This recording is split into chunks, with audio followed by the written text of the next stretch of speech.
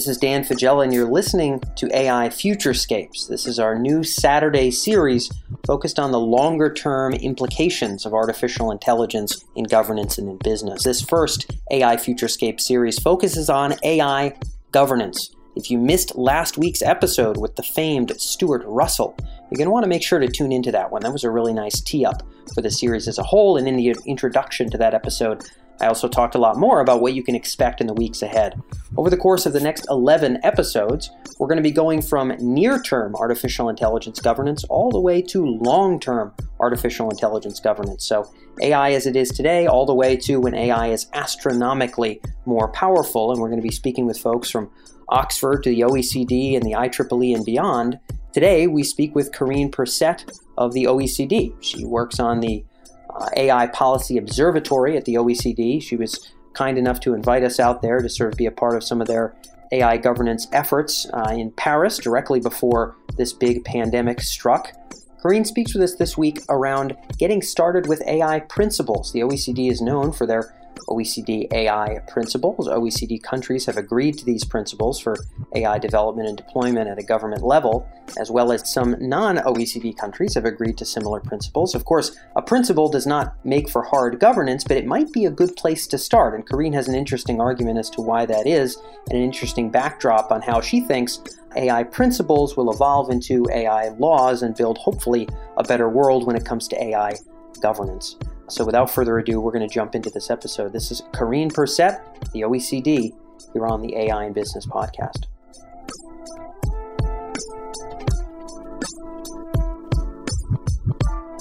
So Karine, I'm glad we're able to catch up. The world is a very different place than when I saw you in Paris about a month ago or so. And we're going to be talking today about AI governance. Your work with the OECD is interesting. That's how you and I know each other. I know the audience, many of them business folks, might not know what the OECD does or is. They've probably heard the name. Do you have a nice way you like to summarize it before we get into the interview? Sure.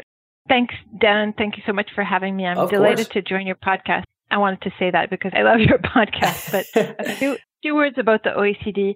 So at the core, the OECD is an intergovernmental organization that's based in Paris, as you said, and that has 36 member countries. And these countries have to be democracies and market economies to be able to join. So the members are the US, Canada, Mexico, Chile, a lot of European countries, and then Asian countries like Japan and South Korea, and also Australia, New Zealand, and Israel. In addition to the member countries, we work with a lot of other partner countries like Singapore, Egypt, Brazil, and lots of others. And the OECD's focus is on economic and social policy and on statistics. And so my work at the OECD is really looking at analyzing and measuring policies for AI that work and those that work less well to help countries move forward in implementing good AI policies. Yep, and that's obviously why you and I got connected in the first place. It's fascinating work. In my very biased opinion, you have the cool job at the OECD, but I know there's a lot of other really awesome stuff that the organization does. So good to have an intro for the folks that are tuned in. Obviously, that's the frame we'll be talking through when we talk about governance today. And I wanted to just sort of pivot into that and get some of your sort of instincts on some of these issues of near-term and longer-term AI governance. The first question in the hopper here is around what sort of elements of AI governance today, if we just talk about 2020, 2021, what elements of AI governance should stay local, sort of provincial to whatever nation they relate to? And if there's anything that you think even now, as AI is still in its nascent phase, kind of does belong more on a global level. What are your thoughts there for AI governance broadly? Thanks, Dan. That's a great question, but it's also a really tough question because it's broad and there's probably not a single right answer. You're right. So in many cases, the use of global versus local governance is going to depend on the context and the application. And my perspective is coming from an intergovernmental organization. So, with that caveat, I'll start with the global and then, go into the local governance. So, on the global level, like with the internet and the rest of the digital economy, there's a real need for international cooperation because so many of the companies and institutions creating AI systems operate internationally. So whatever they develop and deploy is going to impact people and economies around the world. And the companies themselves really need stable and predictable policy environments at the international level so they can deploy these systems everywhere and let them do their good and bring their benefits. So from our perspective, on a global level, I think we've been focusing on, we've had a first phase at the OECD and in other international contexts that's really been about developing high-level common visions of how we want AI to help us improve people's lives, boost growth, and help with some of the global challenges like environmental challenges or health. And at the same time, and this is just as important, we've been focusing on agreeing on the common values that we want AI systems and AI actors to promote and to protect. And so really prioritizing those, not having a Christmas tree of everything that we would like, but really a priority, the core priority values that we want these AI systems to respect, and also recognizing, of course, there can be trade-offs. So here, what's really been interesting is over the past, let's say, 2-3 years, the huge level of convergence globally on the need for AI systems to benefit people and be inclusive. So the inclusivity angle has been a priority for the OECD and for many others. The need for them to respect human rights and be fair, be transparent and explainable, be safe and secure. And then also on the need for the actors developing AI systems to be accountable. And so when I say we at a global level, it's of course governments, but working very closely with other stakeholders, including companies and civil society. These are very multi-stakeholder efforts. So at the international level, in May last year, the OECD members and a number of partner countries adopted the OECD AI principles. Those are some of the elements that I mentioned. And then a month later, the G20 adopted the same AI principles, which is very important because this provides the beginning of a global policy and ethical benchmark. If you consider sort of just the geographic breadth and then the economic role of these G20 and OECD countries, it's an important part of the world. And then since last May, I think we and many others have been focusing on the how. So here we're talking more about the practices and policies that are needed to implement those visions. And the how, in many cases, is going to be local, in that it will be regional, for example, at the European Union level, at the national level, or at the state or city level in many cases as well. And of course, AI systems have to respect local laws for privacy, product safety, road safety, health, etc. And we don't have any general mandatory governance instruments that are specific for AI today, nor at an international level, nor at a national level. We don't have any general governance instruments. However, several governments and intergovernmental bodies are considering, or in some cases have adopted, legislation for specific areas of AI technology. And here we've been looking at AI policies in about 60 countries, OECD countries, and many others, where specific areas have been legislated. And so in many cases, it's about reviewing the existing frameworks and seeing if they need to be updated or in light of, AI, or if new frameworks are needed. So just a few examples. Belgium has prohibited the use of lethal autonomous weapons by their local armed forces. There's been a lot of governance experimentation at the local level in the autonomous vehicle space that I'm sure you're aware of. Yep.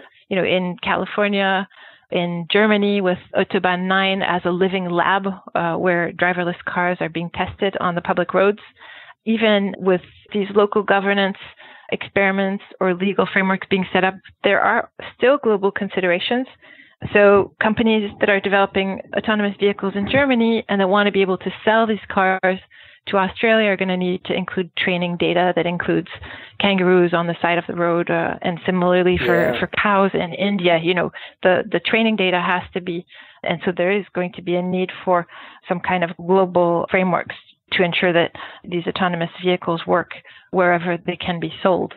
In a lot of other examples, I'm sure you're familiar with them, but I thought I'd mention the facial recognition example because the French Minister of the Digital Economy, Cédric O, whom you interviewed in Paris a month ago, he just said he's just come forward and said that France wants to experiment with facial recognition applications before deciding what limits are needed on its use and then what can be decided on a national or on a city level. So I thought that's interesting because typically there's a feeling that many European countries, France included, tend to be a little bit resistant. We have this, it's more of a cautious principle. So rather than testing, usually we'll make sure to avoid any harm. So it will be more of a risk avoidance as opposed to balancing benefits and risks. But in this case, no. In this case, it's changing, and here, for example, in this case, there are so many benefits that we're going to weigh the pros and the cons, and then try to limit the risks after, but also gain from the benefits of this technology. How very American. No, I'm joking. I'm joking. Sometimes in a good way, sometimes in a bad way. But it was Cedric himself that kind of made that analogy, right? Leaning away from the purely prohibitive side of things and thinking about, what are the upsides of innovation? How do we push that without violating any rights, but also with enough time to experiment and see the value? So a lot of countries are in the same experimentation phase, I guess, that you're talking about here, to figure out where these things settle. And I want to poke into a couple of things you just said, Karine, because there's a lot to work with just what I took notes on a second ago. One of them was around beginning with principles and beginning with having these multiple stakeholder groups kind of come up with these principles. Obviously, we've had pretty wide adoption, as you mentioned, the G20. These are small and maybe a critic could say symbolic steps, but they at least are inching in a direction. Is the general hope here, Karine, in terms of starting with principles, is the idea that countries within their own nations could build laws and structures that are at least coherent to these principles and figure out what works, and that maybe at some time that would bloom or blossom into some sort of shared international standards once we get our feet on the ground, once we understand the pros and cons, once we understand what needs to be governed internationally. It feels like principles will build building blocks in individual countries that'll experiment. And then maybe the idea broadly will be there would be shared ideas about data sovereignty, shared ideas about road safety, shared ideas that would be global to facilitate commerce, facilitate kind of a solidarity around how this tech is going to be used. Is that the general vision, or would you word it differently? No, I think that's absolutely correct. That's exactly the vision. And in fact, the work is already taking place in many different policy communities. So the principles, just to backtrack a tiny bit, what they are, in fact, is an intergovernmental agreement. So the adherents are governments, and they were developed in a multi-stakeholder manner, but they do represent a broad consensus and a real political commitment by these governments to use the principles as a common framework. And there's soft law with being peer pressure, but it tends to work really well, the peer pressure and monitoring, because countries have all agreed to this. And again, it's many, many countries because it's OECD countries and then it's G20 countries. So G20 countries include India, include China, include Indonesia, Russia. And so it's a very broad set of countries here that we're talking about who have agreed that this would be to use this as their framework to build these interoperable frameworks. Now, the frameworks will be more or less, depending on the specific area, there will be more or less cooperation. But what we're doing now, and that's really the next step, is trying to provide with those countries and with an expert group, the OECD Network of Experts on AI that actually you're a part of, Dan. We're delighted. What we're trying to do now is help countries and others to implement the principles. And so this is really, work to move from to concrete actions and partnerships. And this is on the general principles, the values-based principles, but also on the more specific policy-oriented principles, for example, on the jobs front or on the research, the R&D front. And so that's exactly it. So work streams are taking place on all of that. We've created these working groups within the network of experts that are beginning the work. And then a lot of work is taking place in specific policy communities, for example, in the Committee on Education or the Health Committee at the OECD. All countries and stakeholders that are involved in the health sector are interested in seizing the opportunities to improve their healthcare system, its efficiency, diagnosis, etc. but avoid some of the pitfalls. And so work has really begun across, sort of these high-level principles in our case, but then in specific policy communities on really, on a sectoral level in, what do we need to agree on an international level to make sure that our frameworks, that companies can deploy solutions in all of our countries so we can all benefit from it. Yeah. And when I was there in Paris, obviously there's so many moving parts to get from principles to practice, but the path being taken is there's a lot of work in defining our terms. What do these various terms mean? And then there's also kind of thinking through individual application areas. Facial recognition was a topic of discussion.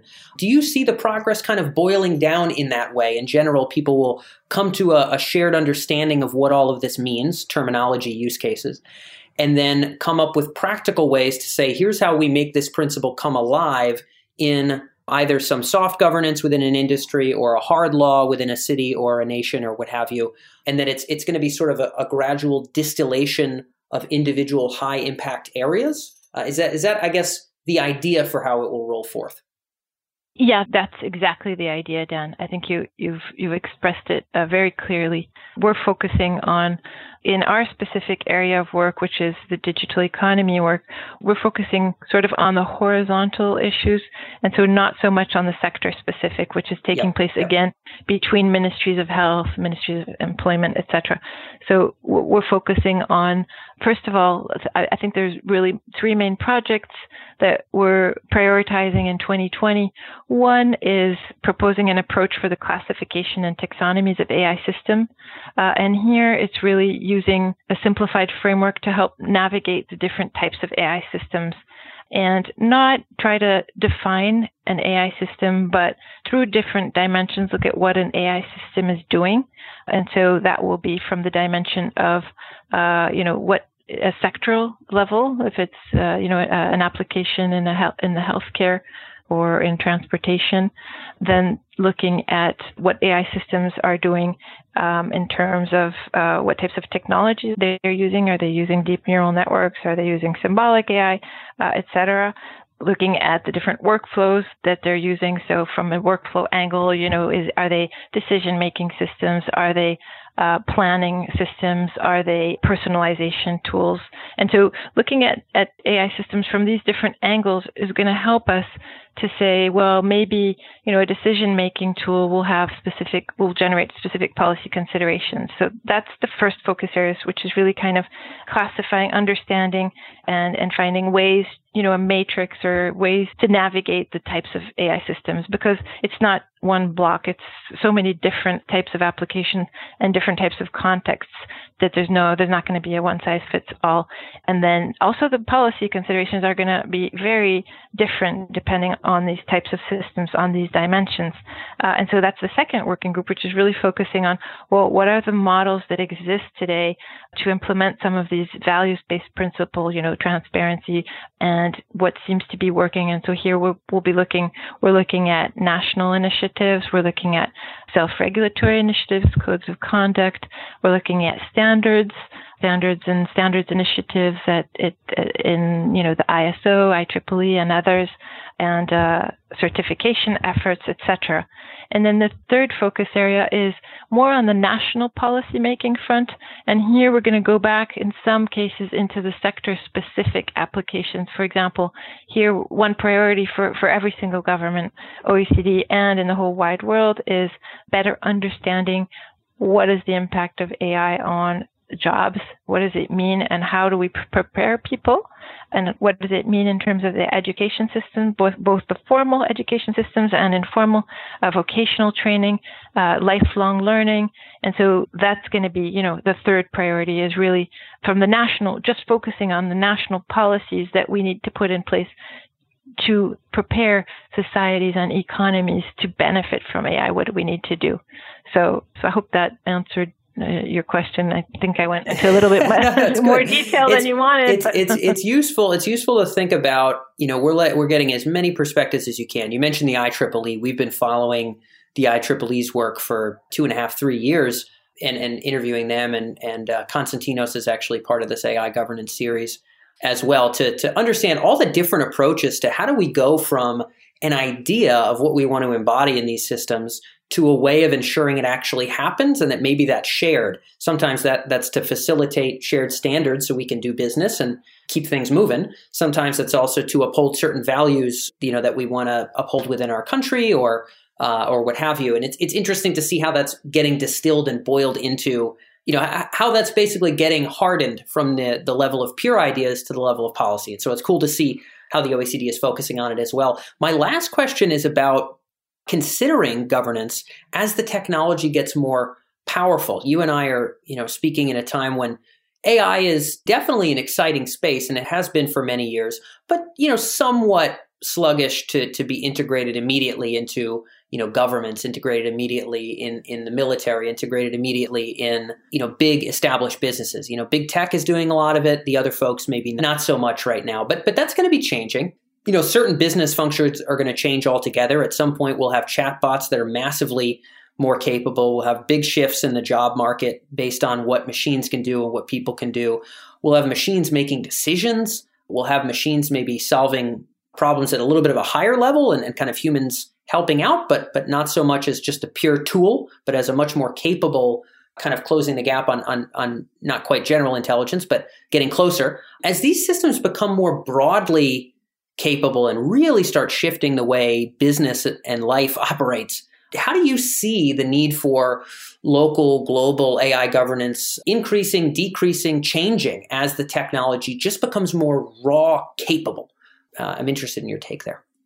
That's a difficult question, but hopefully as AI becomes more powerful, as AI technologies are more powerful, they can help us with some of the governance considerations. And actually that's another focus of work, improving the efficiency of governance and decision making by governments through access to more timely insights and predictions, and more accurate predictions. But yeah, then it depends, I think, to the extent that a powerful AI system becomes a global challenge in that it has global reach and impact, then it will need a global response. Kind of in the same way that environmental policies or tax regimes require global governance. Those AI systems that have local impact will require local responses. And I mean, some of the challenges that powerful AI systems could raise we're already starting to see them appearing, and some, a few that I'd mentioned that the OECD countries and others are concerned about are the risks to democratic values with AI-powered surveillance systems if they don't respect human rights. Yep. That's a major concern, a top priority. Another is the risk of too much market concentration, that with a few entities, corporations, just having a lot of power that could pose a challenge to governments, and that is certainly concerning in terms of access to skills. Governments themselves don't, it's difficult for them to attract skilled AI, machine learning experts. And to compete with private sector actors in getting talent, AI talent. Another challenge, and that's really already the top priority, I think, of many of the countries today is the fear and perhaps even the labor displacement considerations through job automation. That are not new, that are not specific to AI, but that definitely might be accentuated by AI, and the risk that displacement, if we don't plan appropriately, if we don't set in place systems to deal with it, could worsen inequalities and particularly impact low-skilled labor and developing economies with political and economic consequences that are hard to predict, but that would definitely contain high risk. Yeah. Well, that's one of those crossover areas, it feels like, Corinne, where we're not talking about general AI. We're not talking about anything spooky. Maybe in this case, we're just talking about some part of manufacturing, some part of customer service, some part of agriculture, just being automated or streamlined to a really, really great extent with some narrow system. Is this local in terms of how it affects, this country, it's affecting agriculture maybe a little different. Is that local, or does this have to float to global? I could definitely see arguments on both sides depending on the use case. It feels like there's going to be a lot of those gray ones as this technology becomes more capable. Yeah, and also as this is going to impact different places, different localities very differently depending on their existing job mix. the impacts are going to be very, very, very different. I think a lot of it's going to be local, but the global community is going to have to help definitely to mitigate. Our role at the OECD is really kind of a monitoring role and trying to, analyze what's happening where and what policies, and then allowing countries to share their governance models, looking at what works, and then being able to come up with good practices that others can emulate to reach good results. But it's really, I think, both, in the sense that the issues will be local, but in order to deal with the issues, you're going to need to have this global or at least international vision so that you can compare what's taking place where and try to look at similar countries or similar places and see how they've done, those that have done better, and what are options to prepare people to reskill. Some countries like Finland are very much in advance, and that's what we're doing now, is kind of looking at the different initiatives and what their impact is, and are they successful? Yeah, I think, I guess we'll have to see things emerge as they do, but I think that the observatory role of essentially saying, what kinds of workforce disruption are we seeing to a grand degree? How are different countries dealing with that policy-wise, technology-wise, and otherwise? And can we roll that out and share those with other countries who are also going to get hit with this manufacturing shift, with this white-collar automation shift? It's going to depend, I guess, on where the tech takes off. But it sounds like the hope is that when things become a big global issue, we'll have enough of a pulse on it early on to share an approach to tackle it. Yeah. The observatory has 4 pillars, one of which is really providing data and analysis on AI public policy topics in areas ranging from health to transportation or agriculture. And then another is showing AI trends and data to anchor policies and evidence. So that's going to be like investment. Where is the investment going? How are countries doing in terms of research, R&D in AI? What are their focus areas? How are they cooperating internationally with other research networks?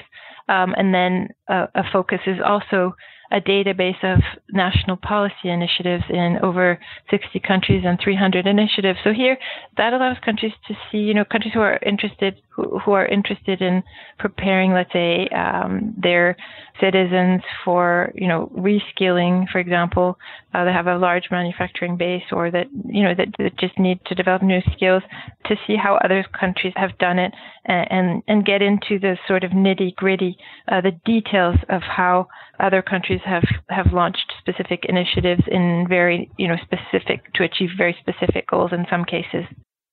So to compare internationally. Yeah, and a lot of that is open. So for those of you, we're wrapping up the interview, but for those of you who are tuned in and want to take a gander at these 4 different areas of the Policy Observatory AI work at the OECD, was fortunate to see it launch off, but now it's up, OECD.ai. So people can go there and dig into more of your work, Karine, and take this interview to kind of the next level if they want to explore stuff. I certainly think that having your perspective in this series was critical, and I'm mindful of where we are on for time, but I want to say a big thanks for being able to join us here, Karine. Thanks for hopping on the horn. Thank you so much, Dan.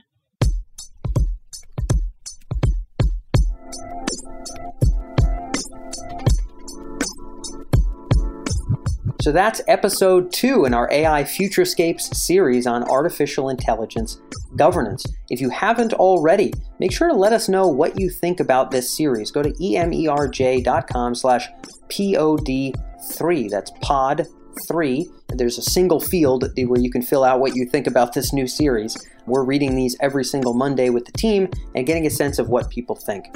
We're trying to stretch everybody's mind from the present and the applications of AI in the present into kind of farther considerations about what this means for how we live as people, what our relationships are with machines, etc. And things are going to get more and more intense as this series continues. We're starting near term. We're going to go towards the long term as we move forward. So let me know your thoughts. Are you enjoying this? Do you want to see this as a separate podcast instead of mixing it in with business? Do you like it in this mix with business? In either case, I'd really love your thoughts. Everything we do here at the show is built around what our audience thinks. So go to emerj.com/POD3 and you can pop that in there, and I'll be sure to read it myself. So thanks so much for tuning into this episode. Coming up this Tuesday, we're going to be diving back into artificial intelligence use cases, and we're going to be talking about AI in healthcare coming up on Tuesday. So you're not going to want to miss it. I'll catch you back in the normal flow of things on Tuesday.